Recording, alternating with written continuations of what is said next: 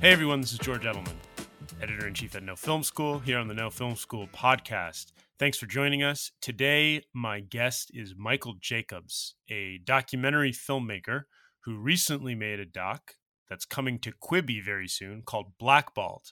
If you haven't heard of Blackballed, it's the story of the Los Angeles Clippers when the owner at the time of the team, Donald Sterling, made some racist comments that were recorded and released publicly and just created a complete nightmare for the players on the team, the league, the National Basketball Association, or the NBA. I don't know why I went with National Basketball Association there. I was feeling fancy. And the story as told by the players in this doc is really unique. You haven't seen something like this before. They are extremely candid and honest, and the things they're talking about are really powerful. And this is something that goes far beyond basketball, of course, and cuts to what the point of documentary filmmaking is and can be in the first place. Michael talks honestly and openly with us about how he approached this content. It's a tricky thing to do. And how he delivered to Quibi, which is also apparently a little tricky because of the formatting and such. What they shot on, how they shot it, his favorite documentaries, and his style of telling stories this way.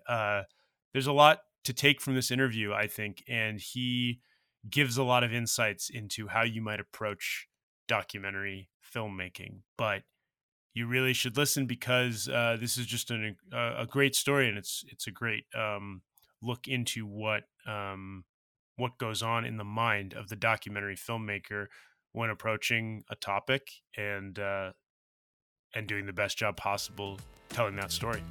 Enjoy. First of all, thank you so much for doing this. I'm really excited.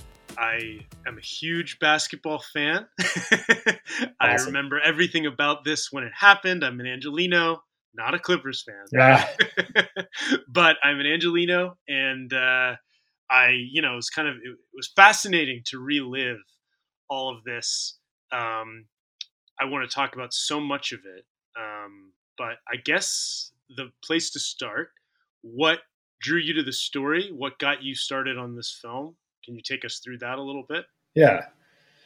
So one of my longtime producing partners, Chris Gary, he showed me a sizzle with Doc Rivers telling this story about the first time that he had to go and face his players in a team meeting after the tape had come out. And I just couldn't believe just the honesty and sincerity in the way that Doc retold this story. And then it just dawned on me that, I don't think audiences knew just, behind the scenes, how intense of an experience this was, for the players. And so my producers at the time said, we have Doc on board and it looks like we can get to Chris Paul as well. So we're going to have access to these coaches and players who for the first time ever are going to share their side of the Donald Sterling scandal. And so, as a doc filmmaker, of course, anytime you're given access to a subject like that, to a subject, that's going to be given the opportunity to share their side of the story about, a historic event, really a watershed event, I just knew immediately that I had to pounce on this opportunity to direct. And you directed some sports docs in the past. You'd done some, so this was sort of, they came to you sort of like, we think you're the right guy. We have this in mind. Yeah. Yeah, no, that's exactly it. I have done a couple ESPN 30 for 30s, and in some of those 30 for 30s, we explore that intersection between race and in one case LGBTQ sexuality, elements around professional sports. And I'm also, finishing up production on a documentary for Disney Plus and Marvel Comics about, pop culture and identity, and especially specifically related to race and gender and sexuality. And so my producer, Chris Gary, just knew that I'd be a really good fit for a project like this.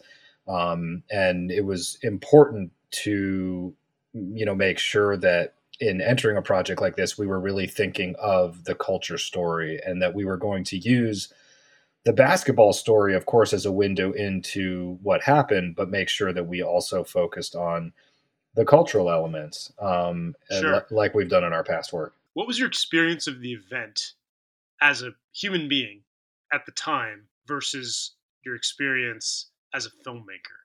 Did it change your way of approaching it? How did you experience it when it actually happened? Great question. Yeah, I mean, it's so interesting, right? Because 2014 is what, 6 years ago, right? But it feels like 100 years ago. Yes, well, especially now. Yeah, last week feels like 100 years ago. But yeah, yeah, so true. So we're in the weirdest time warp right now. But yeah, even in making this film, it was, like most people, I was, watching the NBA playoffs and paying attention to, all of the heightened drama of, the first round of the playoffs and looking at these teams and these players and, just super invested in it as a sports fan. And then this tape comes out and you listen to this tape and you just cannot believe your ears. Like most people, I was horrified, disgusted, but I knew nothing about Donald Sterling. I didn't even know the name of the owner of the Clippers. I had no idea he was a team owner. I didn't know anything about him or his past. I looked him up afterwards and I saw, that there had been some past misdeeds and transgressions around, race in relationship to his housing practices, his discriminatory housing practices. But I didn't dive much deeper at that point. And, the playoffs went on. And then, of course, Silver comes out and bans him like 5 days later. And so it sort of kind of put a quick little bow on the whole thing. And then we watched the rest of the NBA finals and then tucked it back into the historic moments in sports that come and go. And then this project comes up. And I think initially I sort of was like, wow, I wonder if there's enough there for like doing this, feature length type of approach. And the moment, like I said, I saw Doc Rivers, sizzle that the producers had put together. And the moment we got on the phone with Chris Paul and the moment we talked to, Jameel Hill, and the moment we talked to Professor Todd Boyd at USC, I realized there were so many layers to this. And most importantly, there was so much of this story that had never been told before, from both the player's perspective and then also just reminding audiences, and I guess myself as the filmmaker here, I sort of was reminded of what America was like in 2014 and what we were going through as a country with an African-American president, with the rise of the Black Lives Matter movement. So there was so much kind of baked into this moment that I sort of rediscovered it with fresh eyes as a filmmaker. And it was really helpful, right? Because as a documentary filmmaker, these projects are really, acts of discovery. And so there was so much rediscovery and first time discovery about this whole process. Yeah. It's funny because I had such a different, I remember experiencing at the time, but to me it was sort of like, as it was happening, it was like, oh, Donald Sterling again. He was such a known, in my world, in my experience in LA, it was him being a slumlord and his treatment of people and the way he spoke to some of his players. Even there was just this awareness that he was this awful person, a cancer to this franchise, and it was, but I also think it's fascinating because even if there wasn't, so many layers as there are, this sort of documentary does the job of preserving the moment in time for educational purposes or for like planting the flag there to say, hey, this happened. This was a really big deal. This was an important moment. And this is how the people in it responded. And I was sort of drawn to that, especially because, there's this other documentary out there right now about basketball that people have been talking about, but it's not about, it goes very quickly past something you cover, which is the famous Republicans buy sneakers too thing with Michael Jordan. This is about athletes putting themselves on the line to some extent and what that means and the legacy of that. And I'm white. And so I always feel like far be it from me to say so-and-so should be a spokesperson for racial inequality. Like that's a lot to ask of someone, right? And I feel like this is like a really tough topic. And this documentary does such an amazing job opening it up. And I think some of your filmmaking style is part of how, because they look at us, these athletes like DeAndre Jordan, Chris Paul, and JJ Redick, who's also white, and Doc Rivers, of course. But they're looking at us, telling us it's different, right? It feels differently. Can you tell me about the choice to do it that way, and also, the power, the importance, the moment of them speaking out about it? I felt like it was really important in approaching the subjects that first and foremost, I'm just going to be a listener. I'm also white and I have never experienced racism, and so there have been moments in my life as a Jewish American from Boulder, Colorado. There are moments in my life where I've, certainly felt anti-Semitism. It's funny though, because I'm also Jewish, and the only way I can kind of understand it is to think like, do I want to have to be forced to speak on, would I ever be comfortable being forced to speak on behalf of all who are Jewish? Like right. If I was in a position where I had to be like, that's so much weight. And I think what I like to just kind of reiterate or clarify my point is I can't fathom the position they're in, but when they're looking in your eyes, the way you shot this doc, the way you did this, they're telling us, you can kind of feel like that hits home in a way that might not otherwise.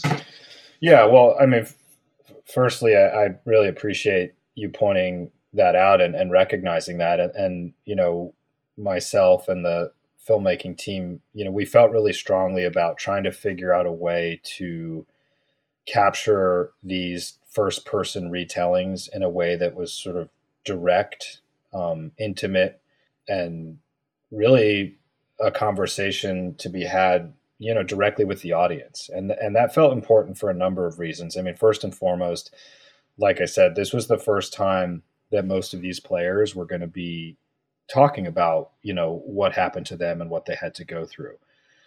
And then, of course, we're also going to be talking about race, and we're going to be talking about race both as professional athletes, but also in their personal lives. And so I felt like what we needed to try to do was come up with a filmmaking, capture device that would provide the right kind of space in the interview environment, the right kind of intimacy, and ultimately the right kind of experience for the audience. And so that's why we went to the Interrotron, which is a filmmaking tool invented by Errol Morris, the master documentarian. And it's a two-way camera system. And so the interview subject is looking directly into the lens. But when they look directly into the lens, they're actually seeing a teleprompter image of me. And so what happens is we end up having a conversation, right? And the interview is conducted one-to-one. And so they're looking into the lens, but they're looking at me, and I'm looking into my monitor, and I'm looking right back at them. And in doing so, ultimately they're looking directly at the audience. And you remove any trace of the interviewer, and therefore the audience gets to experience these subjects in a one-to-one direct relationship. And it just felt like the right tool for the job. And it was super important to also, in most cases, the people we were interviewing are high-profile professional athletes and celebrities. Right. And so they're very accustomed, they're very savvy. They're very, they're used to being on camera. They're used to giving press conferences. I wanted to try to remove as much of that experience of their past interviews and media appearances as possible, and just boil it down to like a true one-to-one conversation. And so that's why this filmmaking tool also was just like the right fit for achieving that kind of experience. Yeah, it's interesting because we're so familiar with these people in press conference settings. and we cut to the film cuts to Chris Paul suddenly in a press conference after a game, or Doc Rivers in a media session. I mean, it's such a different experience for an audience, and we have seen them that way so much, and to see it juxtaposed with the way you use the interviews is so powerful, because suddenly like we're reminded that there's this removal happening when they speak to us that way through a media room session, as opposed to just directly into camera talking to you. And it's also interesting because it does sort of remove the interviewer from the process, but I feel like in a way it puts them more into the process, because it puts us in the space with them. So that's kind of, just from a filmmaking standpoint, Yeah. a really interesting technique. And Yeah. I think it was effective because you have, for people who haven't seen it yet and hopefully will, you have like the people we've mentioned, but there's also the mayor of Los Angeles, the CEO of Disney. There's a lot of people who are like very media savvy, like you say, but also we only experience them in these certain settings, and to strip it down and to have them look at us and tell us, like, frankly, something about the experience was really unique. Well, I'm glad you brought that up, to just, quick anecdote to that. But, it was one thing to sort of, put the players in these sort of isolated environments on these courts where, once this camera system is set up, they're alone, right? They're literally alone, just looking directly into the lens and directly into my face. So but they feel like, just to clarify, they're looking into the lens, but they feel like they're looking at you. So totally. Like, right. Totally. Okay. And so, in addition to the players, like you mentioned, we were also getting some of these other high profile, personalities and CEOs and executives. We intentionally did not tell them that this was going to be our interview technique, because we really wanted to create that sense of this is going to be a direct one-to-one conversation. And if we overly prepare you for the idea that you're going to be looking directly at the audience, I was worried that it would perhaps like throw them off or over prepare them. Like, I kind of wanted them to be literally walked onto set and then walked into, the camera setup, and the only thing they're looking at is me, and everybody else is gone. The DP's nowhere to be found. The sound guy's out of the way. All the gaffers and lighting team, they're all offset. Everybody's offset at that point. So when the subject comes and sits down, the only person they're looking at and speaking to and aware of peripherally is me. And it just is such an effective tool, especially for the media savvy and high profile subjects. It puts them in a completely different experience than they're used to. Did you? Yeah, I'm curious to know what, like, you've shot with and without this tool. How do you feel it helps in terms of the content you get out of the interview? Like, what does it changes obviously the experience, and the intimacy factor, but do you get quicker to something more human? Do you find that, the questions, the interaction is different? Like, how does it change it as an interviewer? Yeah, that's a great question as well. For me and my interview technique, it's invaluable, because so much of what I do is being a really good listener, right? Which I know sounds like kind of reductive, but it's true, right? Fundamentally, my job is to be a really good listener, and particularly in these instances where, I'm a white filmmaker talking to a lot of African American men about race in this country. Yeah, so that must have been a really difficult barrier. I mean, in terms of like, am I authorized to tell your story this way, or to help you tell the story, And I want to talk about that too, but please continue with. No, that was really, I was obviously very consciously aware of that dynamic, on set. And so in the Interrotron setup, where you're able to just make direct eye contact with the subject and it's unfiltered, they're not looking at anything else. You're really just looking at one another. And so there's a real, I think there's a real honesty to the type of conversation that can be had in that setup. And especially around difficult subject matter, I think it allows that conversation to feel more authentic. Again, kind of a reductive, overused word, but it is a very authentic experience to be looking directly at somebody and having an open, honest conversation. And oftentimes when it's about difficult subject matters, I think you can get some really, powerful emotive, captures that way because they're looking directly at my face and not really paying much attention to looking off camera or looking really even at a camera system, because like you said, I've of course shot plenty of interviews where I'm sitting next to the camera or below the camera or near the camera. And that just becomes an element that's in the way. There's sort of a consciousness of the filmmaking capture apparatus that becomes a part of the storytelling experience, and it can be quite effective. And I've used that technique, to effect on other projects. But again, in this case, I just wanted to remove everything that we could to just have the most immediate, one-to-one, direct conversation. And so for my interviewing style, it is just a really, it really is a good fit for me. It's also just, I can be a little bit more loose and conversational because it's just less awkward physically. Yeah. Right? Yeah. No, I mean, I keep thinking about how, we're talking about very media savvy, camera aware people. The camera is, there's the camera as it is to the filmmaker, and when you're behind it or to the side of it or wherever, and or in it as you were, but there's also the camera for the subject, which can be kind of like a black hole.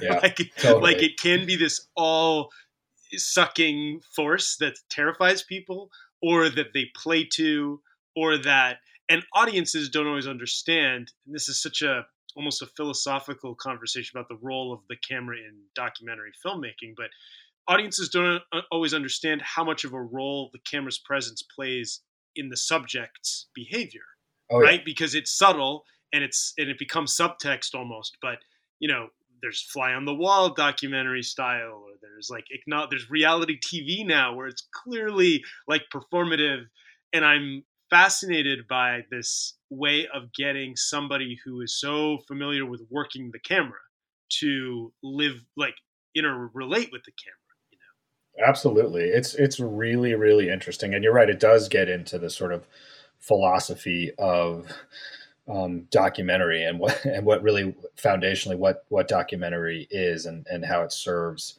truth, and I'm curious to hear your thoughts further on that. Like, what is your approach in general? And like, what, do you have like documentaries you sort of cite as like, that's the way I would like to make them, or that's the style I prefer? Because there are like the documentary, I think again of The Last Dance too, which is a very specific person's version of what happened. And we've already seen in the last, few days, a lot of people come out and say, that's his version of the story. Like that's not my version of the story. Yeah. And it's interesting when a documentary is made by its subject effectively, right? Well, sorry, it wasn't made by him, but he produced it. Right? Yeah. Well, certainly there was a large exercise of control that Mr. Jordan had over that film. And in our case, that was not the case. While we needed the participation of these athletes, and we were, we made them very aware of how we were approaching the subject. None of them saw the finished product until we were done. So there was no oversight at all in our case, and it's such a touchy thing. They put so much trust in your hands, right? Totally, such a powerful thing and such an important moment. And I like just speaking to the responsibility you felt and the barriers there. I'm curious. Did you screen it at one point to sort of get a sense, or how did you navigate that? Well, I had such a great, we had such a great team on this of collaborators, from the producers to the editors to, people that I, trust about a subject like this, and making sure that the material was going to, be presented in a way that felt true to the experiences described, that served the narrative, and, in this case, also we were working, with Quibi. And so we had their executive notes as well. And I would say, by and large, this was a very positive collaborative experience where a lot of different types of people, race, color, creed, gender, informed a lot of how we went about, putting it together.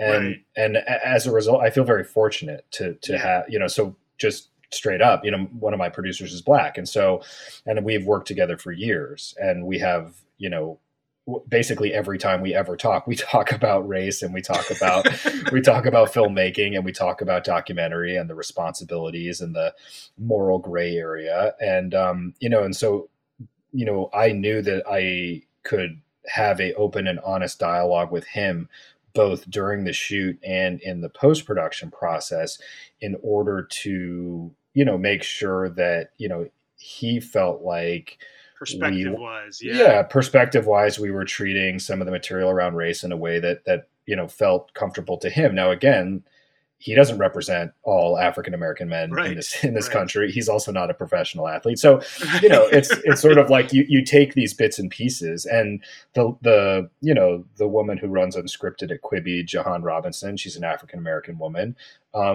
I treated her notes with great regard for a variety of reasons. First and foremost, as a storyteller and as an executive who has good taste and a good understanding of story, but then of course issues around race and so all of these elements, I think, sort of supported me as a director who's not a director of color, who is talking about these issues. I think what you're saying just highlights for me your answer there, and describing the team, the extended team and the Quibi team, is that diversity is valuable, not just because we're trying to check these boxes or companies are trying to diversify their staffs or whatever. It's valuable because it's perspective, because you only consider certain perspectives if you come from a certain background. So it's like it's like all your cooks in the kitchen can bring different things to the table that you wouldn't otherwise consider, instead of having something that's more homogenous. And there's even studies that have been done to show that it's like, if you get a bunch of same typed people in a room, you're going to get same typed response, like ideas. So it's valuable to get that mix, because you can feel like, hey, I can trust this team to point out things that I may not be able to see. That is 100% correct. And it couldn't be more true about this project. And it couldn't be more true about as a description of the way in which I like to work and want to continue to work from here on out. This was the most diverse project, both at the production assistant level to the executive level. Both race and gender, and sexuality. It was just an extremely dynamic mix of people that came together for a shared goal. And these are all these little things that often don't get talked about on a documentary or on a project, but are invaluable. Right, because there's an impact. Yeah. There's a domino effect, I think. Absolutely. And it was really important to us. Our line producer, Lisette, she was adamant about making sure that our crew was a representation of the way in which we want to work collaboratively and creatively, as a diverse body of people coming together to make something meaningful.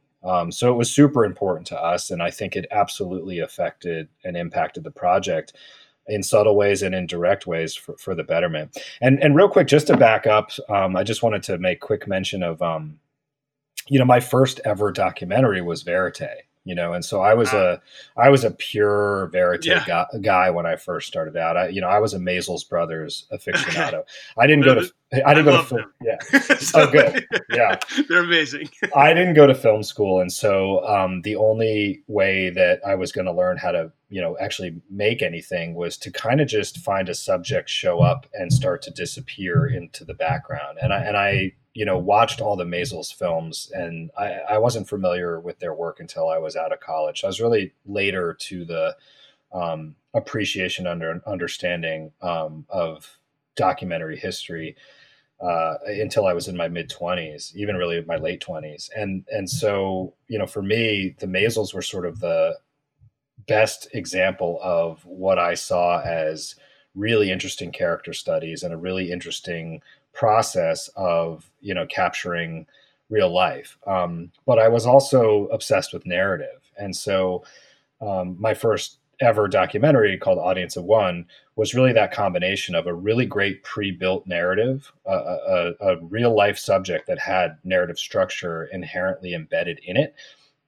with the true observational approach. But with that observational approach, I realized that I was also participating. Right. Right. It's And the exactly. observed thing changes because of the observer. Right. Exactly. And I was filming a bunch of people who were performative, very naturally performative. They were a Pentecostal church, and they were also transforming their church into a film production company to set out and make a biblical sci-fi movie, which Wow. sounds now it sounds fascinating. yeah, it was. It is. It's as crazy as it sounds. And so my first project was really driven by those rules of following the verite approach, and yet I also, like I said, had such great narrative structure built into this that when I finished that project, I sort of said to myself, okay, I loved verite, and I will always love verite. And I do think it's probably the purest form of documentary, even though the very nature of being there to record does change truth and reality. Right. But the closest we can get, maybe. I do think so. I do think so. And even in this day and age where everybody's a walking verite filmmaker with their cameras, and there's just a culture of performance in everybody's house, right? And so, right. And now with Zoom too, right? Totally. So, but when I finished that, I just knew that I wanted to stick with narrative structure, but just try a different technique. And that's where I tried to hone my craft as an interviewer, and really as a good listener, and then work on figuring out what was going to be the best opportunity for me to explore these different techniques for interviewing. And that's what led me to the, Errol Morris documentaries, and seeing his work and seeing that, again, that one-to-one conversation with the audience. And that's when I sort of pivoted more towards interview-driven documentary, but still with this obsession with narrative. So I have not made another verite project, mostly because I lack the patience for it. You kind of have to have gold and a ton of patience and great access. And that's just a hard thing to find. And it requires a ton of, it's a marathon of work. But that's why some of the great verite films out there right now, I have just tremendous admiration for. But for me, and I guess really more my lack of patience and and other. But you found a way to weave a fascinating verite tool really into something that's direct and like to camera. Like that's sort of what's interesting about it. Is it weaves in something that's got a verite quality. You mentioned Quibi a little bit, and Quibi is like it's a new thing in every way. It's like a new platform. It's a new it's a new company. You talked about what it was like working with them. I'm curious, like what the experiences what the relationship is, and what Quibi as a platform sort of allows. We haven't spoken to a filmmaker who's had projects on Quibi yet. One of the unique opportunities with Quibi was that we were going to make two versions of the film. One version that had to work in a traditional horizontal 16:9 world, for lack of a better descriptor, and also simultaneously work in a vertical 9:16 experience. So it just presented some technical challenges at the outset, just around how we were going to frame the interview material and anything else we shot, right? Because you need to make sure that you are protecting, both orientations. Yeah. And that is also another reason why we felt like the Interatron direct-to-camera setup would be a good option here, because we could place our subjects center frame and have them look directly into the audience and be really well protected for both vertical and horizontal orientation. But then you go and you shoot some B-roll, right? So in addition to shooting the interviews with each of the athletes, we also wanted to shoot them playing basketball, because we needed some visual storytelling assets and elements that, were not going to be covered in archival. there were a lot of things about this story that, of course, don't exist in archival. They were behind the scenes conversations, they were private conversations, they were locker room conversations. So I know at the very least, I wanted to try to capture the players, even just dribbling, shooting some layups, walking around the court, whatever it was that we could, make maximum use of our time with them. And you also did some really beautiful stuff with like things that didn't happen on a court, but you set them on a court. Like you had a style of like, it's a really interesting thing that happens throughout the story that visually I found unique.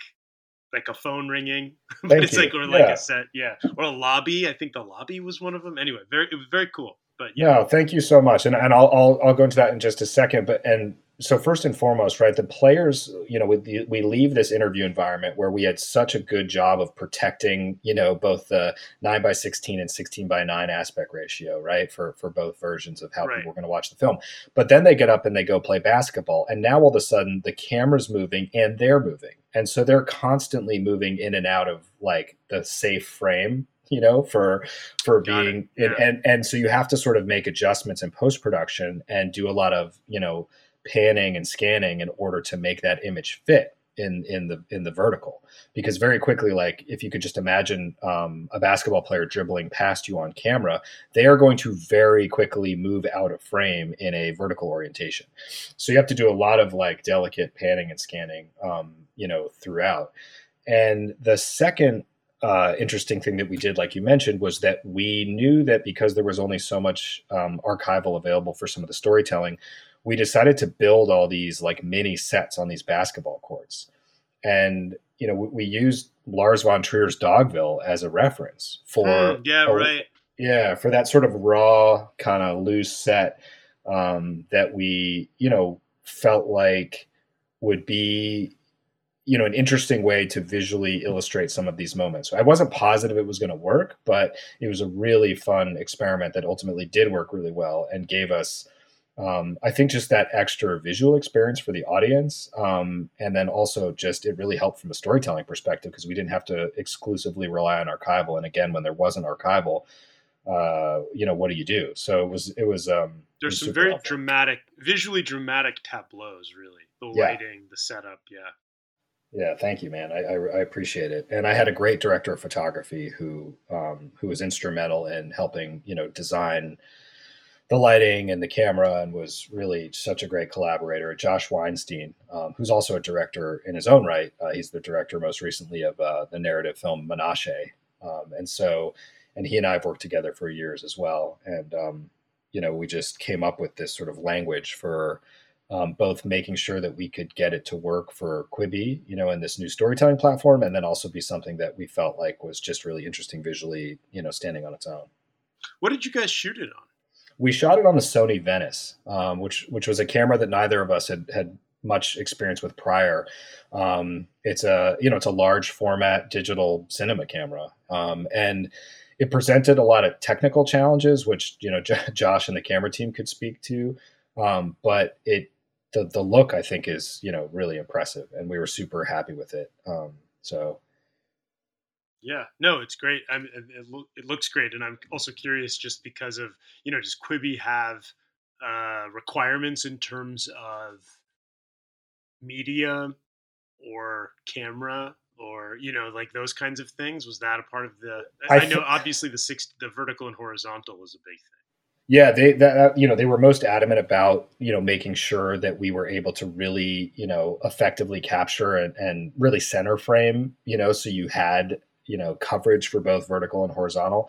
And then I think their basic specs were minimum 4K, so it had to be high resolution.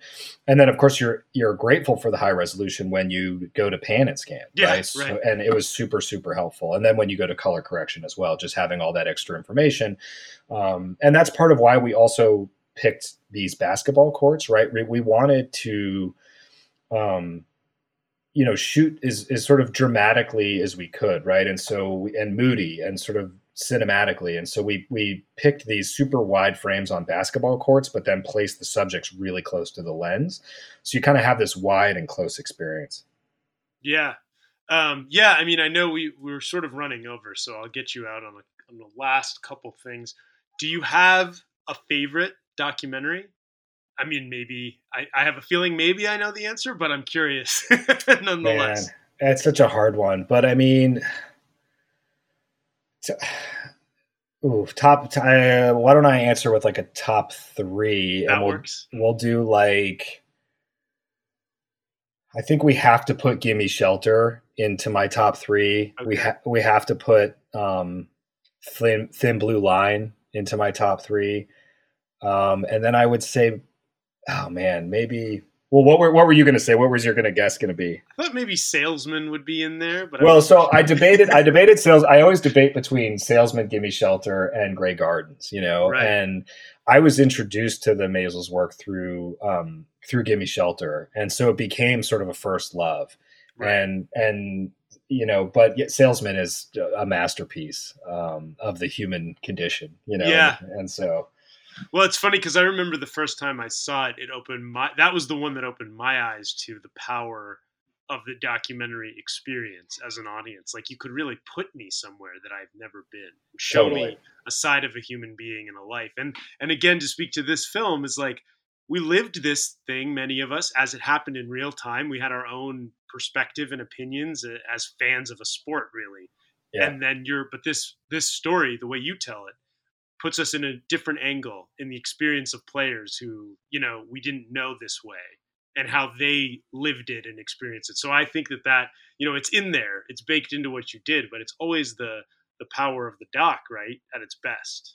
I mean, thank you so much, and I super appreciate you recognizing that. And like I said, I had such a great team to help me achieve that. But that's exactly what we were going after.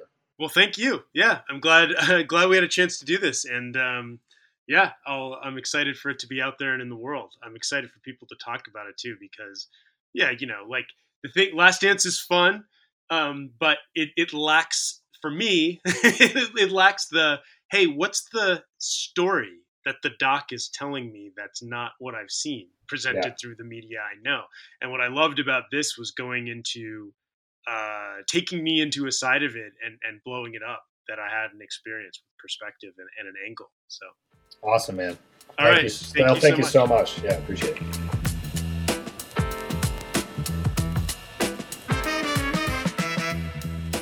So that was our interview with Michael Jacobs on Blackballed on Quibi. Be sure to check it out.